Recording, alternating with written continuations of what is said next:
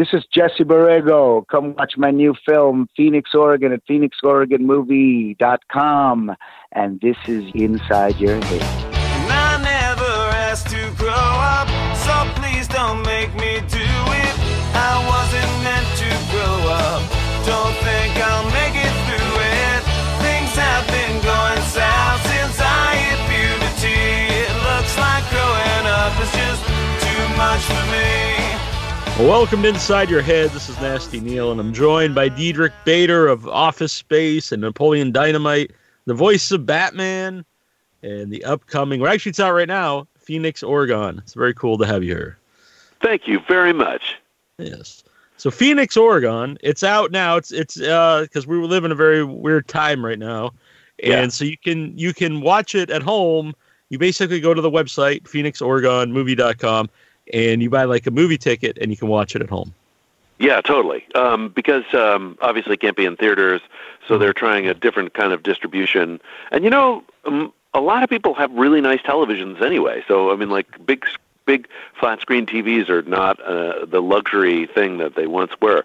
So hopefully people will see it. Mm-hmm. Yeah, and I mean, I talked about it before in the show, but for people who haven't listened to the previous interviews, could you give them an idea what the movie's about? Okay, yeah. James LeGros, who's a fantastic actor, he's been around a really long time. He's been a friend of mine for 30 years, I'd say, and we've never actually worked together. But so this is a great opportunity for me. Anyway, James has been great in an incredible number of movies.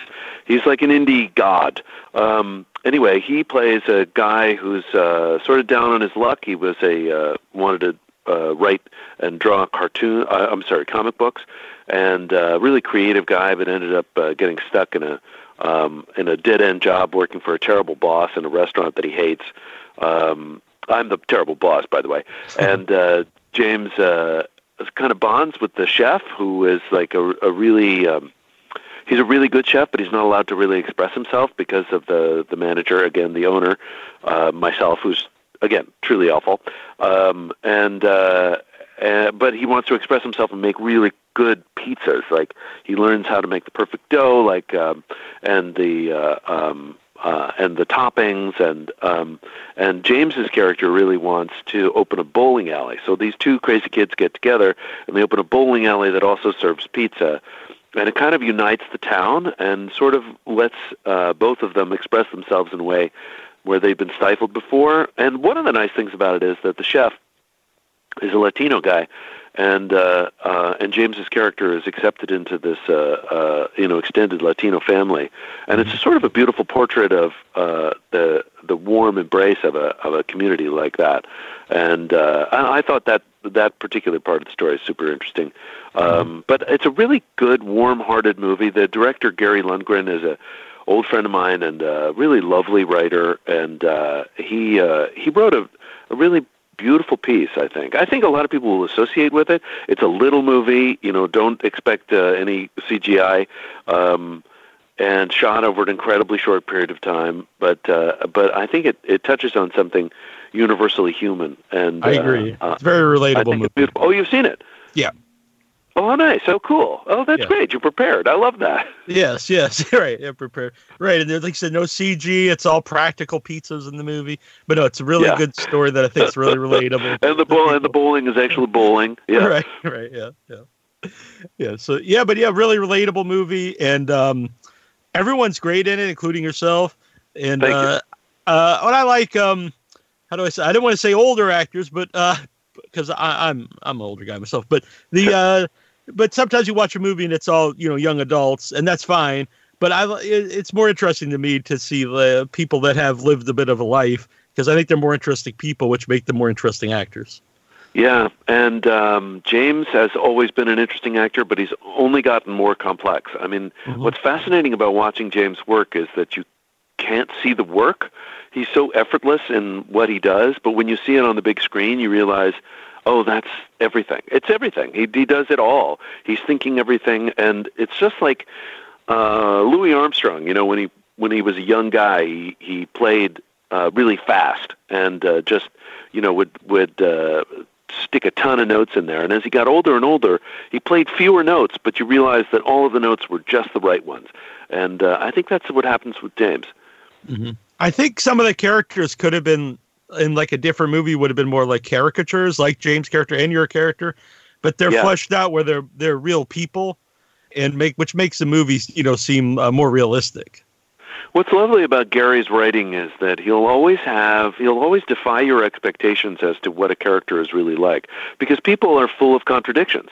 And he allows that in his scripts. And most of the time, when you work with writers, especially when they have a bigger budget, they want a character to fit into a certain frame. It's just easier writing, and it's also easier for the audience, frankly. So it's really nice that Gary gives an actor an opportunity to play a full-rounded person. Yeah, my manager could have been just awful, but he's not the greatest guy. But what's interesting about him is that he's actually got his own problem. He's got his own problems, and Gary allows that to happen. And when he's losing at the bowling tournament, you get the fact that this guy, he really doesn't have much, and these guys walked off and left him without a cook and a head waiter, and things are not easy for him. So as you say, like in a bigger budget movie, you wouldn't be able to have those contradictions, and it's fascinating. Yeah. So since you were friends with Gary and James beforehand, is that how you got involved in the movie? Oh, totally. Yeah. Yeah. They gave a call. And for me to leave my family I don't like doing it. So I have to know that I'm going to have a good time. And it's going to be short. So, when Gary called, I was like, yeah, but not that many days, right? So we're going to shoot all my stuff. And he was like, oh yeah, no, that's the schedule. So it all worked out. I had a largely absentee father, who I love very much, but I didn't see a hell of a lot. Uh-huh. And I swore to myself that I wouldn't be the same person. It's one of the reasons that I've largely stuck to doing television. It's because it shoots in town. Right. Well, as soon as you said that, I thought maybe it's also it could be a reason why you did a lot of the voice acting, because I don't know how much that involves you leaving, for a long extended period of time. Oh, yeah. I mean, when the kids were super little and life was just amazing, all I did was voiceovers, and an occasional guest star spot, but all I did was voiceovers, because I would go in, except for Batman Brave and the Bold, where I read with all the actors, which was super fun. I'd ask that I went in alone so I could just bang it out in a couple of minutes like I did. I did, I think it was 4 Phineas and Ferbs in less than 20 minutes. So I just go in, bang them out, and then, leave. And then I get back to the kids, because it's super great. And I tried to schedule it around the time when they were both napping. All right. Yeah, it's that said, the only reason I was able to afford any of that was that I was on the Drew Carey Show for 9 years. So right. I don't want any dad listening to this thinking that they're not a good dad because they weren't able to do the same thing. Right. I could afford to not make that much during that time, because I had already made enough to take care of us, at least at a reasonable level, for a while, and make it through it till a time when the kids didn't want to hang out with me anymore, or they were in school. Yeah, it's a couple of things I want to ask you about that.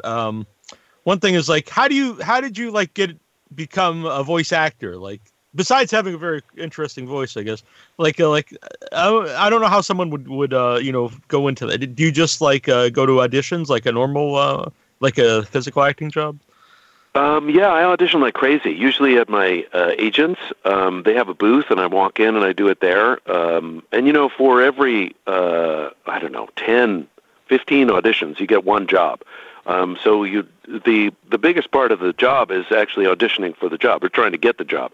But that said, it started off with an offer by Jamie Thomason, and he was the one who really got my career started. He was a casting director, and he cast me because I was on camera on the Drew Carey Show, and he thought I had an interesting voice and brought me in. They're always interested in bringing, just to mix up the world, they're always interested in bringing in on-camera actors to do voiceovers, because it's a very small, very cloistered world of guys that work, guys obviously, and women, by me saying guys. It's a very small world of people that work all the time, so they try to mix it up a little bit and bring in some on-camera actors.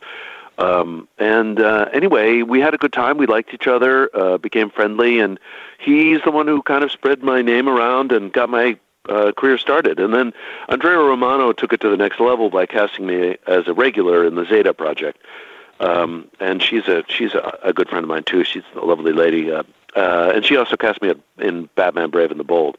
So yeah, it's a number of people. As I said, it's all up to a very small world of casting directors. There's literally like 10 of them, and they do all the shows. Yeah, that's what. Just when you actually do a voice, like how much is it like you're coming up with how you're going to actually sound, and like the direction from whoever's making the cartoon or whatever it is you're doing? Yeah, so it's a shared thing. So you come in with if you auditioned, you come in basically with the character as is. But if you just got an offer, or you're a regular on the show doing another character, and then they want you to create a secondary character, it's this: you come up with what you do first, and then you sort of shape it from there. Like the personality, the tone of the show, so you try to go from there. Let's see, for example, I had to do Ben 10, and I played a spider monkey on there, and D. Bradley Baker played the other spider monkey. So I listened to what Dee was doing, and I was lucky enough that Dee was there, and I listened to what he was doing, and so I did a variation based on that. Initially, I sounded too much like him, and then we kind of shifted it so it sounded like in the same world, because they're obviously both spider monkeys.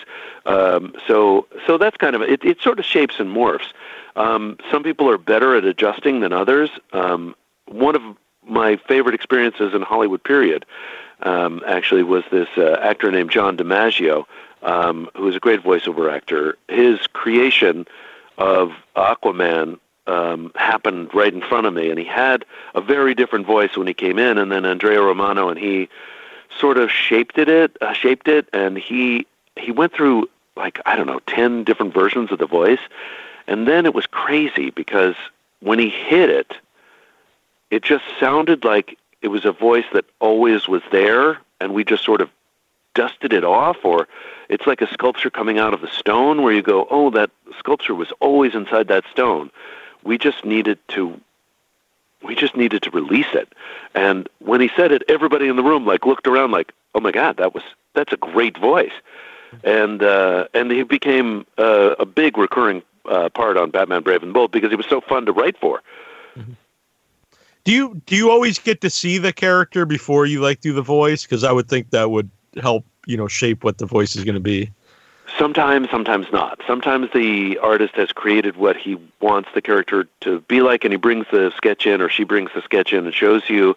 Other times it's really just on the page. They have a brief description, so you have to, in your mind, create what he's looking like. I mean, one of the fun things about doing voiceover is, a lot of people have the misunderstanding that you're doing it to the animation, but they animate after you have created the voice. So it's really like playing. It's like when you're a little kid and you're with your friends and you create this whole world and you have these different voices and you have to create the whole world in your head. Animation is like that. And in that way, it's the closest to, the original time when you started acting as a child, or because everybody's acting together, and it's sort of beautiful that way. Yeah. So someday I should actually get an animator on, because it'd be interesting to see if they animate around, how the voices sound, and kind of a reverse of what I just asked you. Oh, totally. You should have James Tucker on. He's a great, intelligent guy. And I worked with him for years on Batman: Brave and the Bold, and he's super, super bright. And I think you'd be interested. All right, that'd be very cool. So another thing I did want to ask too, because you said about doing the Drew Carey show, that afforded you to do not work constantly. Doing some TV and stuff. So how has that changed over time with the rise of all the streaming websites?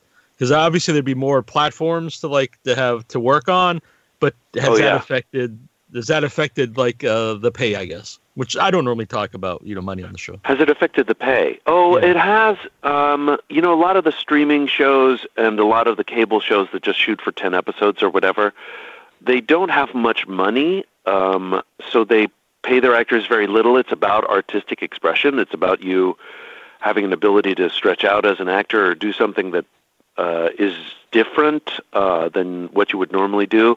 Network television still pays very, very well because they're still advertisers. Yeah. When the revenue stream is just subscription based or has charges less to their advertisers for an airing, then there's just less revenue, period, for everyone.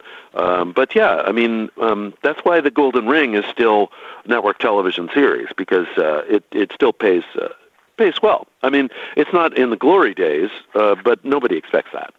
Right. So Phoenix, Oregon, which is you can get and watch at home, which is really. Do you know right now what the feedback's been like? Is it too early? People that have seen it, that have reached out to me, have really liked it. If you go in for an expectation that it's going to look like a standard Hollywood picture, it's not. It's just not going to. It's a very small movie. But those that really like independent cinema and appreciate a small story, it's a very good, almost novelistic story. Lots of contradictions, lots of interesting characters, an unlikely love story that blooms in a very organic way. So I've gotten a lot of really great feedback from it. But that said, I'm really glad that it's finally able to reach a wider audience, because only people that have seen it have been on the festival circuit. Yeah. Did you do any of the festivals yourself? I guess maybe not, because you didn't want to leave. You couldn't always. No, I don't get that do around festivals. now. I regret when Napoleon Dynamite was at Sundance. I didn't go. They invited me, but I didn't go because, my kid was little, and I didn't want to go. I didn't want to go.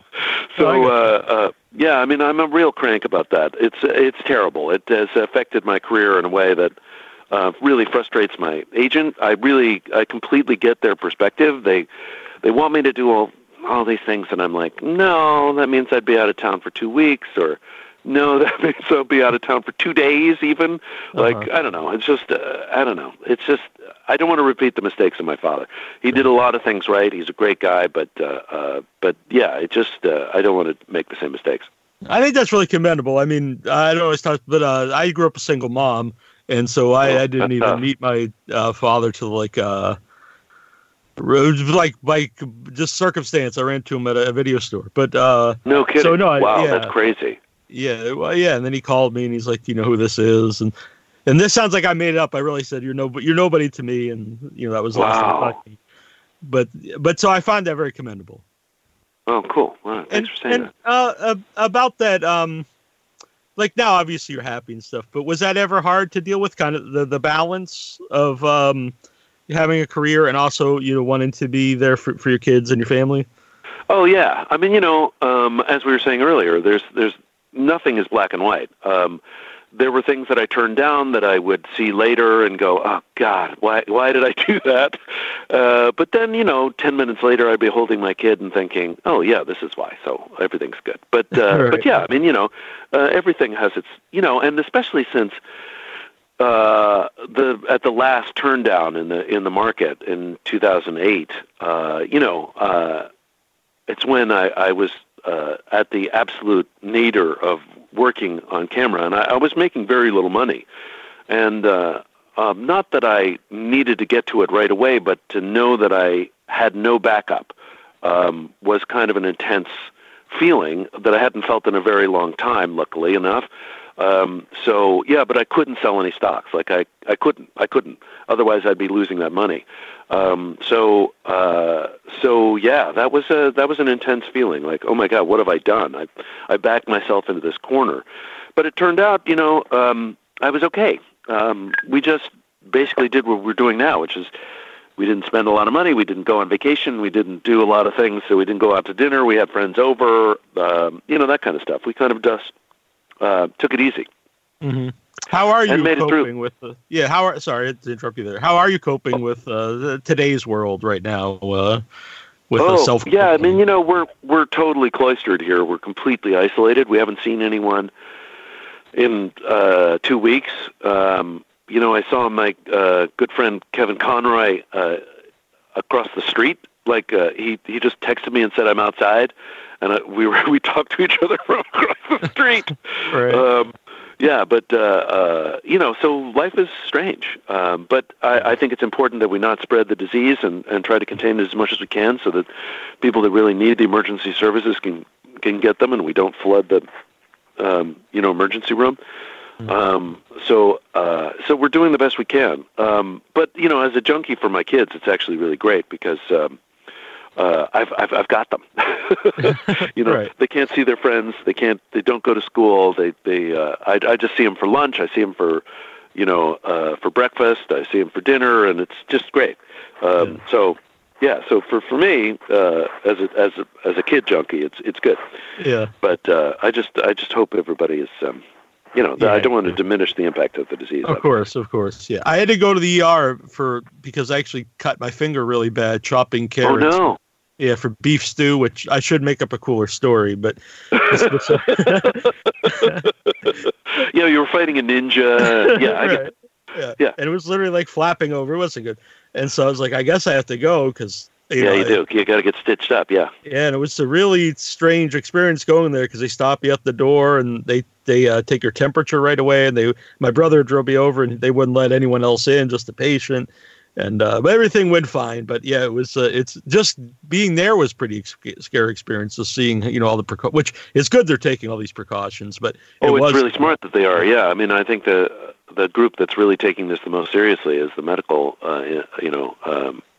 Is people that work in the medical field because they know the consequences of it. I don't know if half of America is taking it as seriously as it really should, but that's up to them, I guess. But anyway, yeah, I'd imagine that was very surreal. Even dropping off my dog had back surgery and had some staples, put in his back for it, and just getting the staples out was an experience because you drive up, you have to stay in the parking lot, and then put the dog like in his little container by this little number, and the dogs were self-isolated too, and then the guy comes out and he's got gloves and a mask, and then takes the dog. You don't go in with the dog comes back. It was wild. It's really a different time. I mean, I've lived through a lot of different stuff, and this I've never experienced, so it's a fascinating time. Yeah, I assume you're not making anything right now. Is anything really? No, nobody is. Right now? Yeah. No, nobody is. I mean, I had to record. There's a thing called ADR, which is when you re-record dialogue that was recorded badly, or it doesn't fit when they get the animation back, or stuff like that. So I had to do some ADR for Harlequin, and I ended up recording it in my wife's closet because people are going into the studio to do the mixes, but they'll go in alone. And I will say. Kudos to all of the guys in post-production, the editors and the sound editors, and all of the guys that do music, because to go into the office now or to go into the studio now, I know must be a harrowing experience because you don't want to catch anything, and they're doing it. I mean, like for example, we finished our season of American Housewife, and they're still mixing it. So, kudos to them. They're going in every day. Yeah. You mentioned the festival scene. Well, we talked about social scene. I had a short film in the festivals, and it was going to play this weekend. Thank you very much. And it was going to play. It was my first thing I've ever done, and so it was going to play this weekend at Boston Underground Film Festival, which was really special to me because I'm in Massachusetts, so it's local. My first festival I went to. And we actually filmed it there last year, but it's been canceled. Well, it's been postponed, so hopefully this will happen, sometime in the near future. Yeah, just like the Olympics, it's going to come back. It's going to be fine. Everything is going to be fine. I mean, we will return to a normal life at some point. Mm-hmm. So, how about Jesse Borrego, who I had on recently? It was a great interview, very interesting guy, and it's been in everything. And working with him on Phoenix, Oregon, what's he like? Oh, Jesse is a serious character. Yeah, he's been around forever, since Fame, right? Yeah. Yeah, no, he's a lovely guy. Lives in Texas with his family. Sweet, thoughtful, interesting guy. I really enjoyed working with him. We went out to dinner together. He's really nice, a good guy, and works in a very interesting way, very heavily improv-based. So he'll kind of wander around where he's getting to and then get to it at a certain take. And once he gets to it in that take, you're like, whoa, oh, there it is. So, yeah, he works very, very differently. Really interesting way of working. Yeah. Is that what's that like to work with someone who has a different style than you? Like if someone's more improv, I don't know, maybe you're that way too, but if you have different styles, so someone's really has all the lines as as they are. You're going to have to swing with it. Everybody works differently. You have to swing with it. I'm hopefully as intuitive as the next guy, so I try to go with everybody's style. I mean, the jarring thing is when you first work with them and you realize, oh, this is how they work, like it's going to be different. My career has largely been in television, so that means that because of the discipline of television, you really only get like 2 or 3 takes with every setup. So generally, I am how I'm going to be for those first 3 takes. But then, like you'll see in Office Space, a lot of things were used from the 8th or 10th take because I'm so not used to it. So I'll do something where that's when my improv comes out, in other words. Like, I'll get bored with doing it the same way every time, and then just start throwing things in or changing it or, messing with the other actor in a way that hopefully is still a positive experience for them. So movies are different that way because you get Miss Congeniality 2 or something, you get like 20 takes. Mm-hmm. So you have to mix it up in order to make it entertaining even for yourself. Because if it's not entertaining for yourself, you're not entertaining anybody. Right. Was the Drew Carey show like that since there were a lot of improv comedians on there? Oh, yeah. We would improvise during the week a lot. By the time we got to the show, we would improvise just a little bit. But all week when we rehearsed, we would mix it up, especially with Ryan. When you're in a scene with Ryan Stiles, it just you better come ready to play. Yeah. Yeah, I was going to ask you about Office Space. Kind of an odd question, though. I guess you wouldn't Google yourself. But have you ever noticed if you do Google your name, there's many pictures of you with like a really big mullet in the. Oh yeah, totally. In the photo. I know that if you Google 2 chicks at the same time, that I come up. All right. Which is kind of strange search. Yeah. Yeah. A friend of mine told me that, and I was like, okay. I was wondering how you found this out. I don't know. Yeah. Oh no, I was looking for 2 chicks. No, no, a friend of mine told me, and I was like, seriously? Because you would think like 2 ladies would come up, but nope.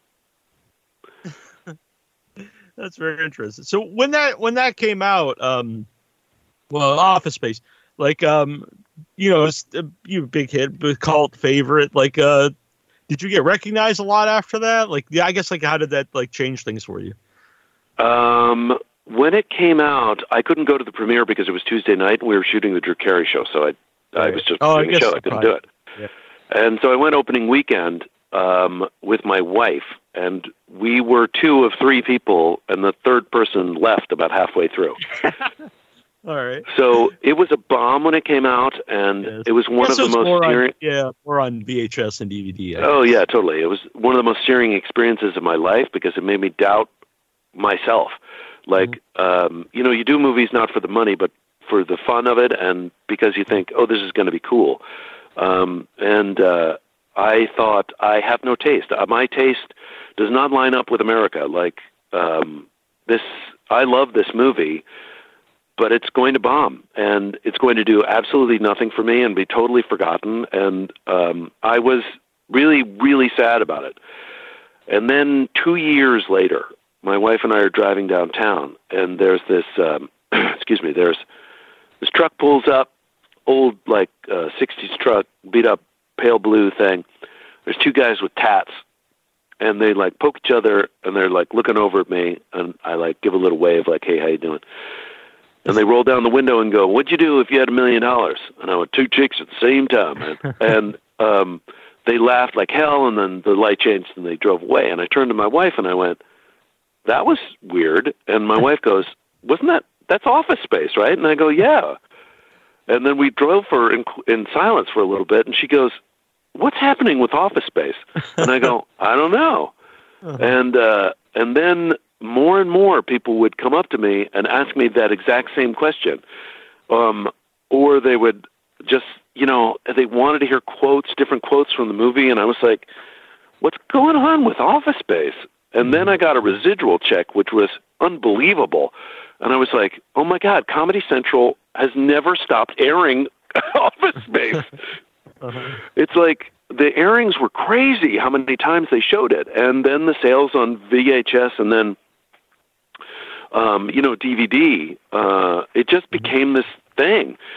But I still didn't watch it. And then 10 years after it was released, we did a 10th anniversary of Office Space at a screening in Austin where we shot it. And the whole cast and Mike came, with the exception of the number 1 and 2 on the call sheet. And they were there. And the screening sold out in like minutes or something, and people drove from all over. And it was like the Rocky Horror Picture Show in that everybody knew every line. And the laughter was like so huge. It would just cascade down the audience through the theater and then hit the screen and bounce back. It was just amazing. And that was the full journey of that movie, from a bomb where it was my wife and another guy who left, and then 10 years to that. So that's the only other time I saw it, and I don't think I'm ever going to see it again because it just can't top that experience. Yeah. And I assume, is it weird to watch something with yourself in it? Oh yeah, I'm constantly disappointed. In my head, I look like a young Sean Connery. Right.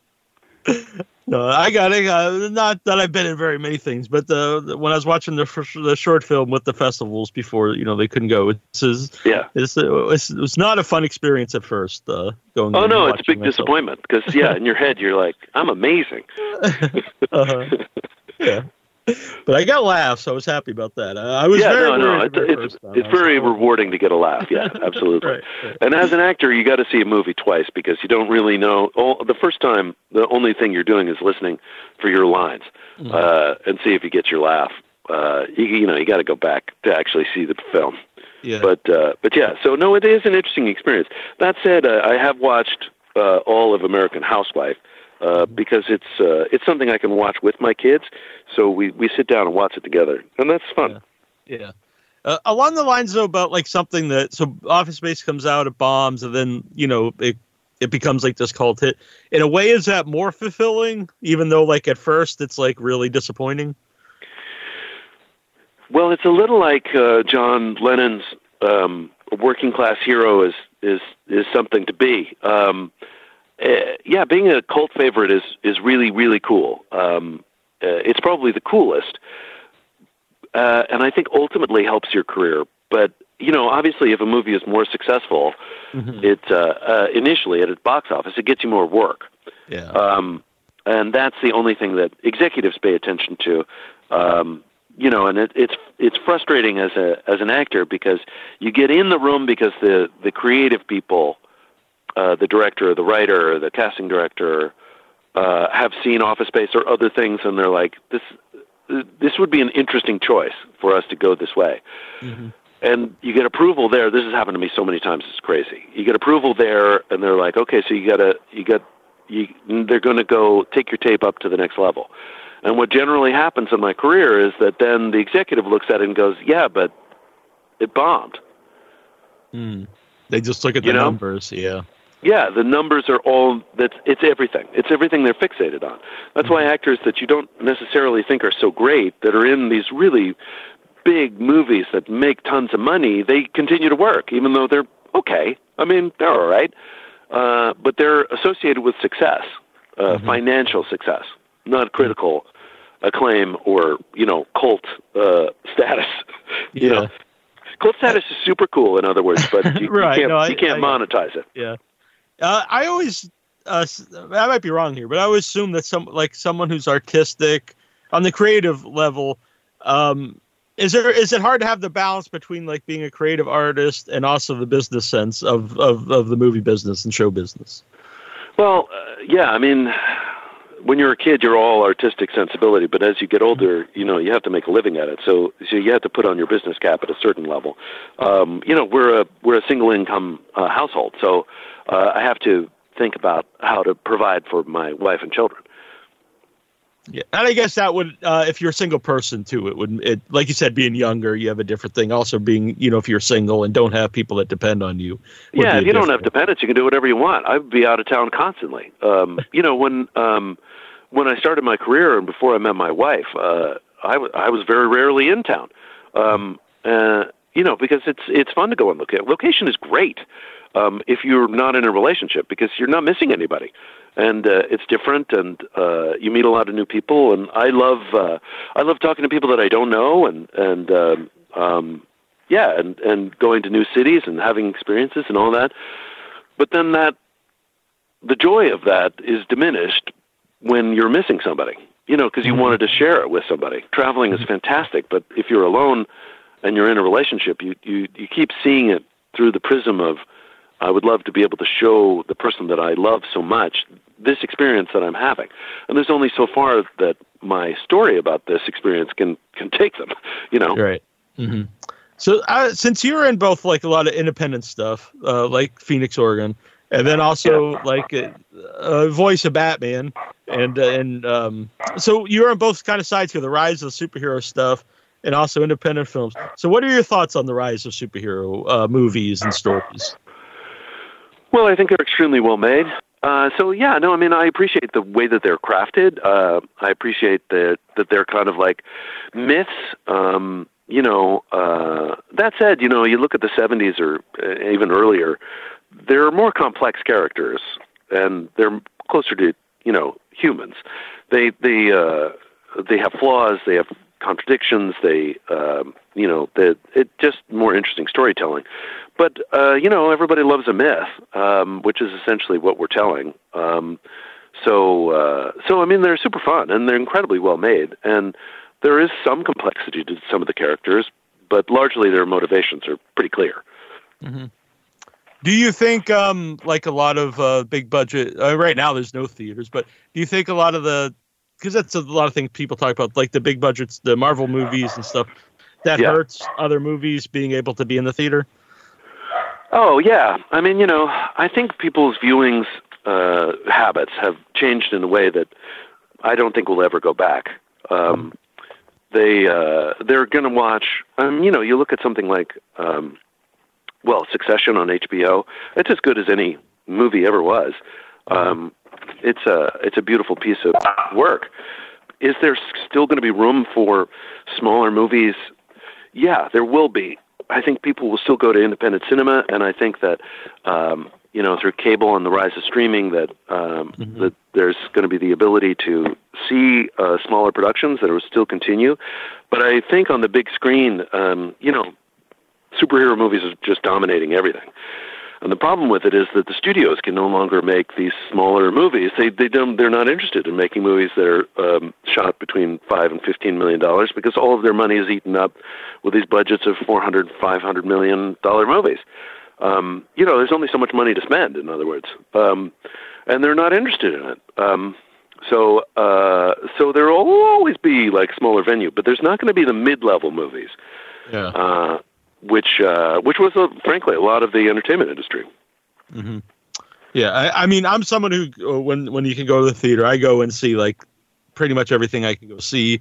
But I realize I'm in the minority. But yeah, you're totally in the minority. Yeah, and I go to see older movies, which even if you see the movie a bunch of times, seeing it on the big screen is it is for me a fun experience and the best way to see it. Oh yeah, totally. You see something like The Third Man on the big screen, and it'll change your life. That's the way it's meant to be seen. It's a big canvas, and it wasn't made to be seen on postcards. But like I was saying earlier, the big screen television is it is, yeah. It's pretty good, and the sound system. It's not like when I first got a big screen TV, it was so expensive, and now I went to Best Buy or whatever, and I asked to see the the widescreen televisions, and they were like, well, that's all we got. And, right, there are no other. Right, yeah. Yeah, and the price point was okay, and I just kept thinking, are you guys not showing me like the good stuff? Because it had been so long since I'd gone shopping. But then I realized, no, this is really it. And then I looked at the quality, and I thought, oh my God, it's so much better than what I have at home. Mm-hmm. So yeah, I mean, you know, you can get a theater-like experience. Now, the thing that's different, though, is sitting and watching with a group, which is super fun when you go to a comedy or, I mean, you know, that's why horror movies still work. I guess that's the only real mid-priced movie that still works as a theatrical experience for people, because it's fun to scream with everybody, you know, and it's like going on a roller coaster ride. It's pretty rare that you want to go on a roller coaster ride alone. You like hearing everybody else shouting, too. Yeah. Yeah, those definitely are the two things. I'm a big horror movie. I'm just a movie fan, but I know I'm getting that, and I love it.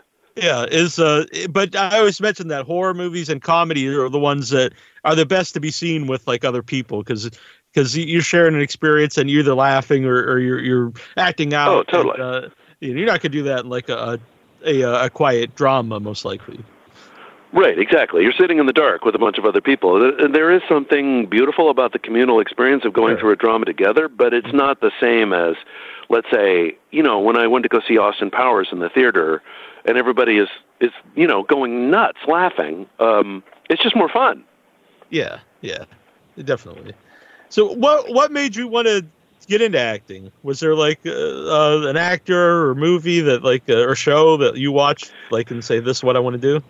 Yeah, I mean, I've talked about this story before, but I'm happy to tell it again. So my dad worked for the Ford Foundation in Paris. So we moved to France when I was very little, and I was deeply alienated as a child because I was like, you know, just turned 3.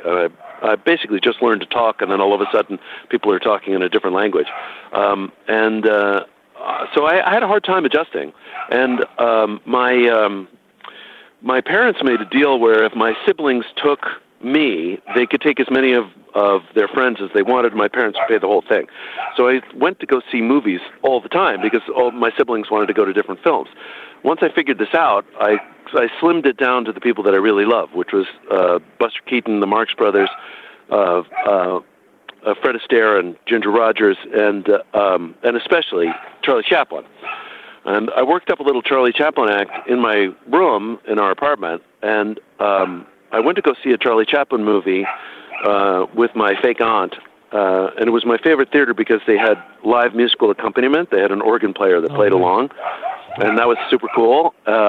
Anyway, the film burned, and yeah, it got caught and burned, and the lights came up, and everybody booed, and I thought I was 5. I thought to myself, nobody boos Charlie Chaplin. And so I ran in between the screen and the audience, and I started doing my Charlie Chaplin act, and the organ player, who was fantastic, started playing with me. He gave me musical accompaniment to my act, which, you know, inspired me to take it in different ways. And anyway, I did a little roll, and I doffed my pantomime hat, and I got a standing ovation. And that was the moment where I decided I'm going to be an actor. If that hadn't happened, if the film hadn't gotten caught, I would probably be an academic like the rest of my siblings. Right. Did the rest of your family, did they were they encouraging, since if they were academics, you pursuing the arts? Yeah, they were great. I mean, that's what's so strange, is that they were completely outside my world, but always really supportive. My siblings particularly were fantastic. Yeah, I mean, they've always been great and supportive and really sweet, but know nothing about the business, which is actually super cool. Yeah, that's very cool. You mentioned about the orchestra, by the way. One of my favorite experiences going to movies a few years ago for Halloween, they showed the original Phantom of the Opera with a live orchestra. Great. I've seen it on the big screen, yeah. Yeah, with the live orchestra, and it was just a wild experience. Oh, no, it's really, really cool. Yeah, totally. Yeah. So do your siblings see your stuff, watch your movies, watch your TV shows? Yeah. I mean, I don't think my parents ever did. I'm trying to think. No, I don't think they did. But my siblings have been fantastic. Yeah, all the way through. All right. Mind if I ask some questions when I mentioned you're coming on the show? A lot of people sent in some stuff here on social media. Oh, no kidding. I love that. All right. A lot of them are just saying they like you, which is very nice. Oh, nice. That's very sweet. Yeah. Will Bozarth, he said, it's not really a question, but he said, I met him randomly on the Henson lot after an improv puppet show by Brian Henson and others. Oh, yeah. Yeah, that was really fun. Patton was there that night, too. Oh, really? Yeah, that was good. Yeah. Let's see. A lot of people asked about Jethro Bodine, so I guess. Oh, hilarious! Yeah. Well, Jethro was fun because he was just a sweet guy. Initially, I kind of did an impression of what Jim Varney was doing, thinking that growing up without a dad, as Jethro did, that he would have kind of taken on the character of Jed, which would have been different from what Max did. But then the studio gave me notes saying that they didn't like that. I had just done it in a read-through, so I changed it to the sweet little boy that he ended up being. Yeah, it was fun. I enjoyed doing the Hillbillies. It was certainly a different experience working with all those stars. At first I was super intimidated, but then I realized they all have their own problems too. Right. Yeah. Yeah. It does seem. I remember the first interview I did on the show was I don't know if you know who he is, Sid Haig. The horror guy, and it was the very first in 2006. And so it was a while ago, and I was like, I was a little nervous, obviously, and then, but he's just this really nice guy, very normal guy. He was watching, I think, House on TV, and I was like, oh, he's just a guy like everybody else. And that's the thing. Recently. Most people are like that. I mean, it's rare that you meet someone that is outside of what you would expect someone normal to be like. But it does happen, but it isn't, I mean, there are some true characters that work in show business, and when you meet them, you're like, oh, okay, you're one of those. Yeah. Even still every once in a while, because I had Ed Asner on, and before I was like, man, this is Ed Asner. This is like a real icon. I'm going to be but he was like he's a legend. Yeah, and he was like super nice and very funny. And he's great. Yeah, we did a series together. He played my dad. Oh, nice. Yeah, in Center of the Universe. John Goodman, Gene Smart, Olympia Dukakis played my mom. John Goodman played my older brother. Yeah, it was fun. When you were like, I know now, you've done a lot of things now, but when you would act with someone who had a lot more experience, like, do you just learn from them, just working with them? Oh yeah, totally. I learned a lot from watching Dabney Coleman. Timing, and also, it's okay for you to pick up a line if you have a problem with it and you're unhappy with how it goes, because the way they edit it, they're going to, they're just, you don't need to go all the way through the scene, in other words, as long as you've nailed it down and the other actor is comfortable with it, especially when it's a comedy. You don't nail a joke and you run your coverage. In other words, it's your close-up. Just do it again. Mm-hmm. Let's see here. There's a lot of Jethro, but thank you for mentioning Jethro. But Jason. Well, someone did ask. I can't find it here, but did you meet Max Baer Jr. at all when you were playing Jethro? He was doing a Beverly Hillbillies TV special shortly after we had finished shooting, and it was at CBS Television City, which is right down the street from the neighborhood I've lived basically this entire time. And he was. So I went and met him, and it was funny because I'm 6'2" and a little over 200 pounds, so I'm a pretty big guy. And when I was cast, everybody was like, "Yeah, but Max Baer is a really big guy," and I thought, I'm pretty big. I mean, I'm not small, especially when you look at other actors. Like I'm big in comparison to the other actors. Then I met Max. Holy shit, that guy's huge. Really, because when I think about it, in my mind, he seems like you said, like a fairly big guy, but I don't think of him as like a giant guy. That's weird. Well, that's because he's standing next to Buddy Ebsen, and Buddy Ebsen is like 6'5". Right, yeah. So people think I'm short because I was standing next to Ryan Stiles for so many years, but Ryan Stiles is 6'7". So, when you stand next to him, you're going to look small. But anyway, Max's hand is so enormous, it was like grabbing a ham. I mean, it's huge. And then I remembered, of course, his father was the heavyweight champion of the world. Right. And I thought, oh, my God, imagine if that's a fist and then it hits your face. Yeah. It's like getting smacked in the face with a ham. Mm-hmm. Bad times, yeah. So I hope you didn't get in a fight with him. No, but I stabbed him in the back. No, no, we got along really well. He was sweet to me. Mm-hmm. Let's see, Jason Erickson wants to know, you think he lounges, do you think, I guess, do you lounge around the house in those American flag Zubaz from Napoleon Dynamite? The one regret of my career is that I didn't ask for those pants. All right. Well, maybe someone could find them for you. Yeah. No, Jerusha, the costume director and the wife and co-writer, I think, of American Housewife, of Napoleon what are we talking about? Napoleon Dynamite. Yeah. She gave them to her brother. Her brother auctioned them off at some point. Okay. That's the sad tale of those pants. Mm-hmm. Maddie Deering says, does anyone ever bring up the underrated Evil Alien Conquerors? She just watched it the other day. Maddie is one of two people that have seen that movie. So not a lot of people bring that up. I had a good time. I got to work with my longtime friend, Chris Parnell. We went to North Carolina School of the Arts together. So having Chris on the picture was my pitch. And Chris, the director and writer, was a really super nice guy. I had a great time shooting it. I don't know how it holds up as a movie. There's one scene that I really like in it when I finally see, like, who I think is supposed to be a giant come in and confront me. I'm genuinely terrified, and that holds up to me. I'm glad people like it. I mean, I thought it was a great script. Mm-hmm. Ken Spires, why haven't you played Billy in a Gremlins remake? He thinks you would be perfect.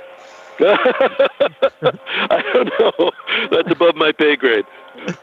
I'll put a word in for you, which will mean absolutely nothing. But I'll try to help. Paul just says he loves you in American Housewife. Melanie McCurdy, if there was any actor he could be on screen with, who would it be?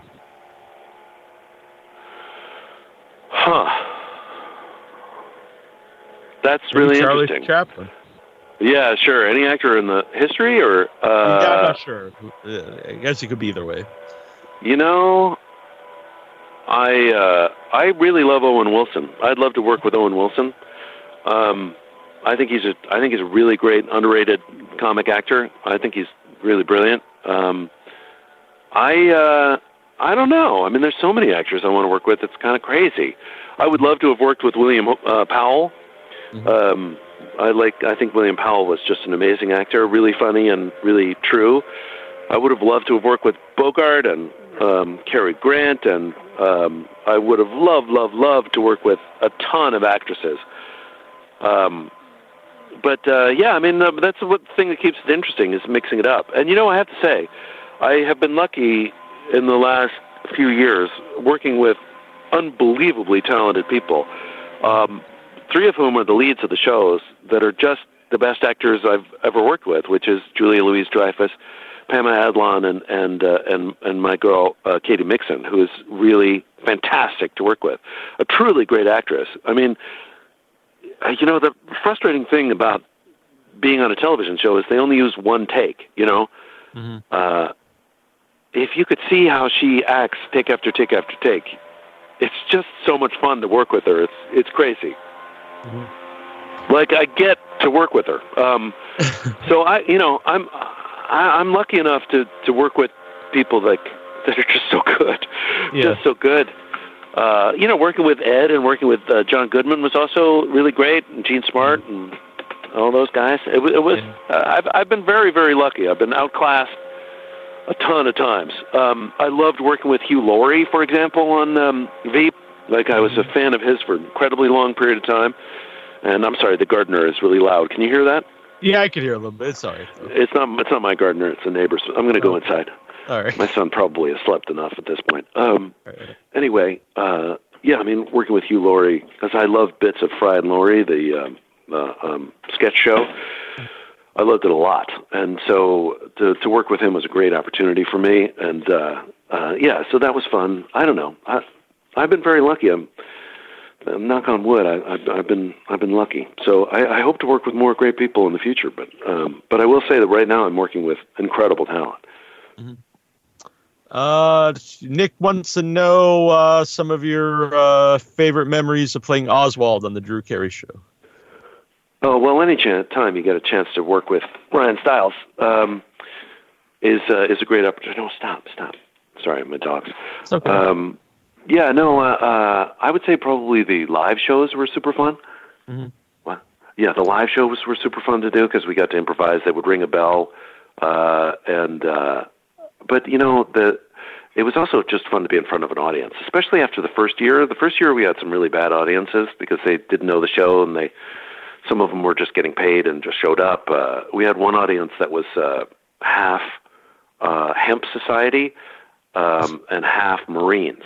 Uh-huh. And the Marines would only hoot when the Kate character, Krista Miller's character, came on. Other than that, they didn't laugh because I think they thought laughing or something was maybe effeminate. I don't know. And the Hemp Society would laugh at every joke, but always too late. So you'd get like halfway through the next line, and then they would laugh. And then what was frustrating was we would do the scene twice in a row, and they would laugh at exactly the same time. In other words, it was the same joke, and they would still not get it until it was too late. and it was really frustrating. So that was a kind of a fun memory anyway. Yeah. That's a very weird question. Loki wants to know, I want to know his IQ. They were very curious about your IQ. Oh, I have no idea what it is. I'm not terribly clever. I know that. That's weird. Lots of animated GIFs of you with the American flag pants. Oh, sweet. Very fun to see. Yeah, sweet. Jay Bradbury, do you prefer voice acting or live acting?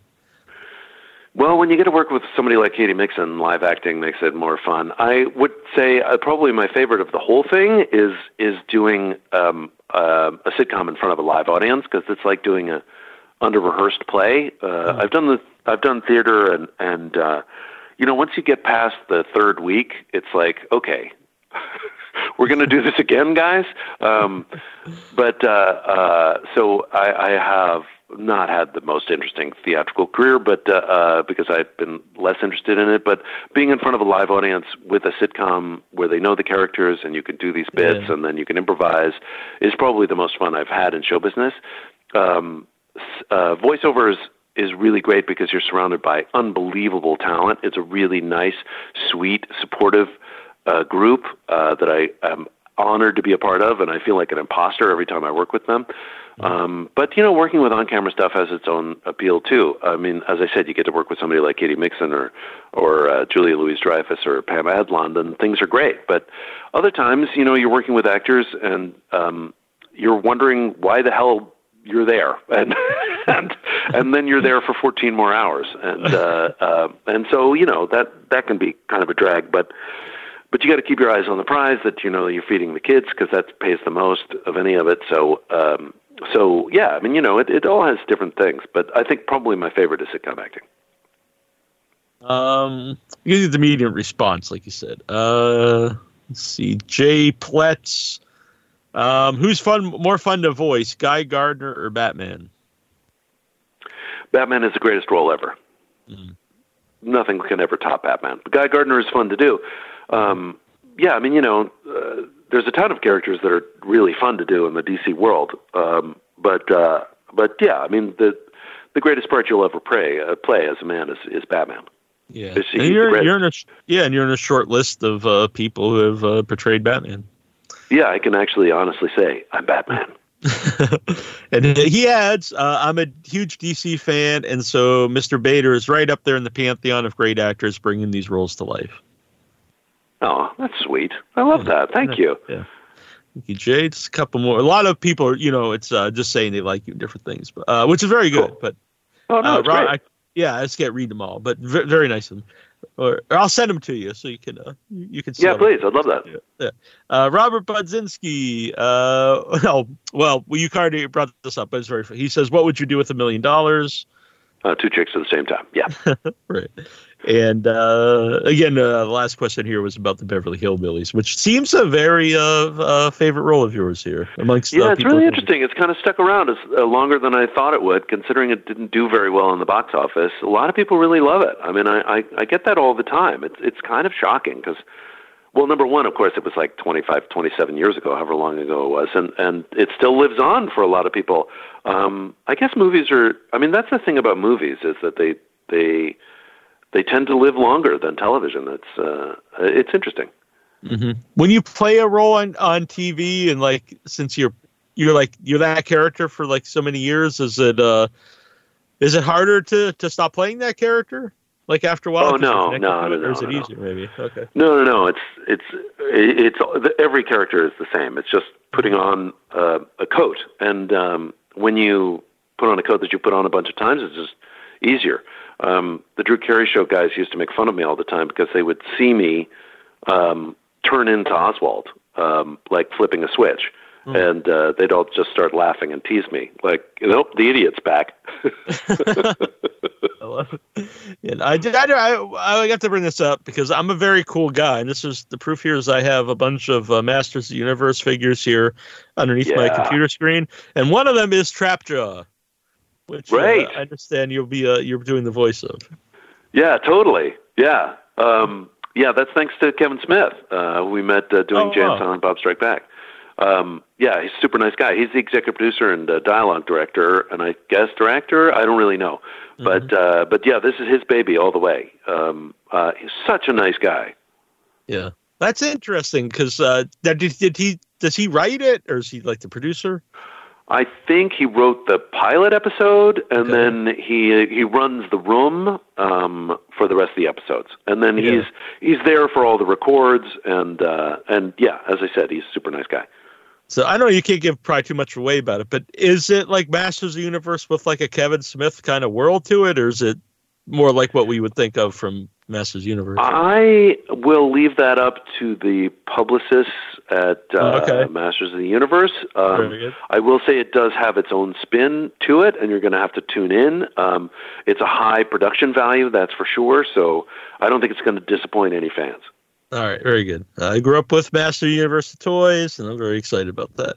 And I had the Kevin Smith drink at the Star Wars bar, and when I was in LA in December, because I don't drink alcohol, and I was very happy because actually out in LA there's a lot of the bars have mocktails, so you can still get a cool drink if you don't drink alcohol. You don't have to just get that's frustrating when you leave town because I'm work sober, so I don't drink while I'm working. So if you're on location for a while, that means you're sober for an awful while, and when you leave town, a lot of towns don't focus on that. Like you can't go to a bar and order a drink that, other than soda water, that isn't booze. Mm-hmm.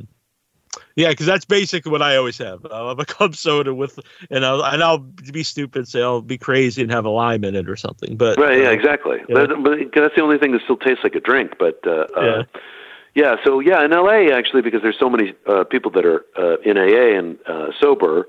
There's also some that, of course, have just decided for other reasons. But anyway, they have you'll go to a restaurant and they'll have a ton of mocktails. It's actually really fun and nice.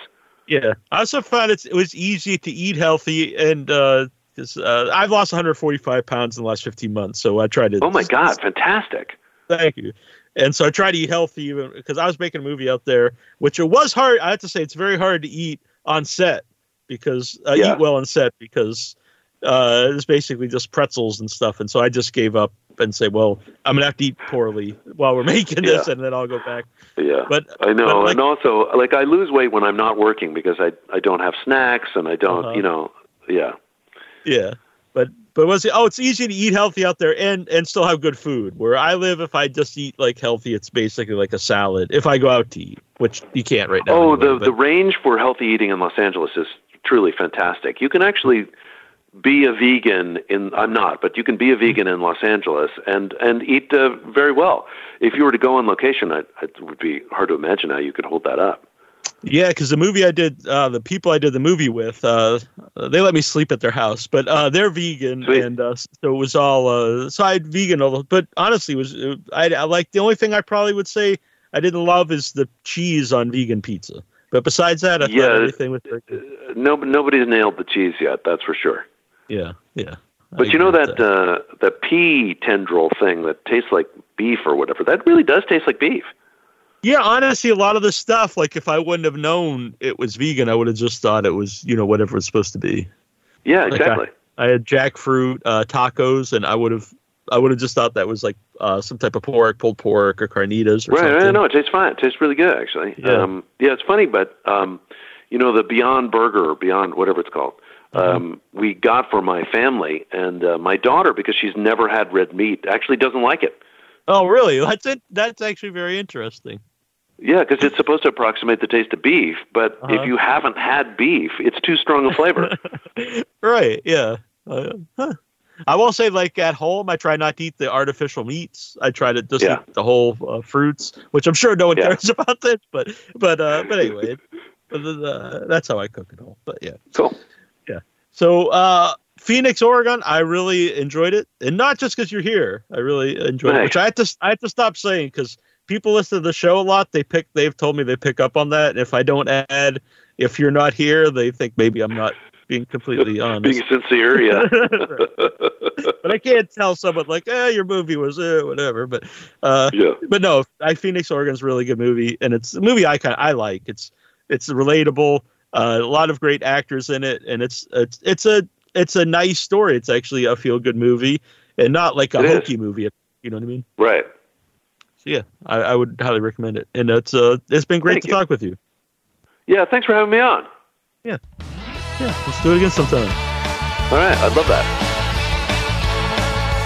All my high school friends are off in college now, and I get high and watch TV all day. Living in my mother's basement's really not that bad. I got everything I need and I don't pay. And I never asked to grow up, so please don't make me do it. I wasn't meant to grow up, don't think I'll make it through it. Things have been going south since I hit puberty. It looks like growing up is just much for me. I was doing fine when I was still a kid, swapping baseball cards and playing ball.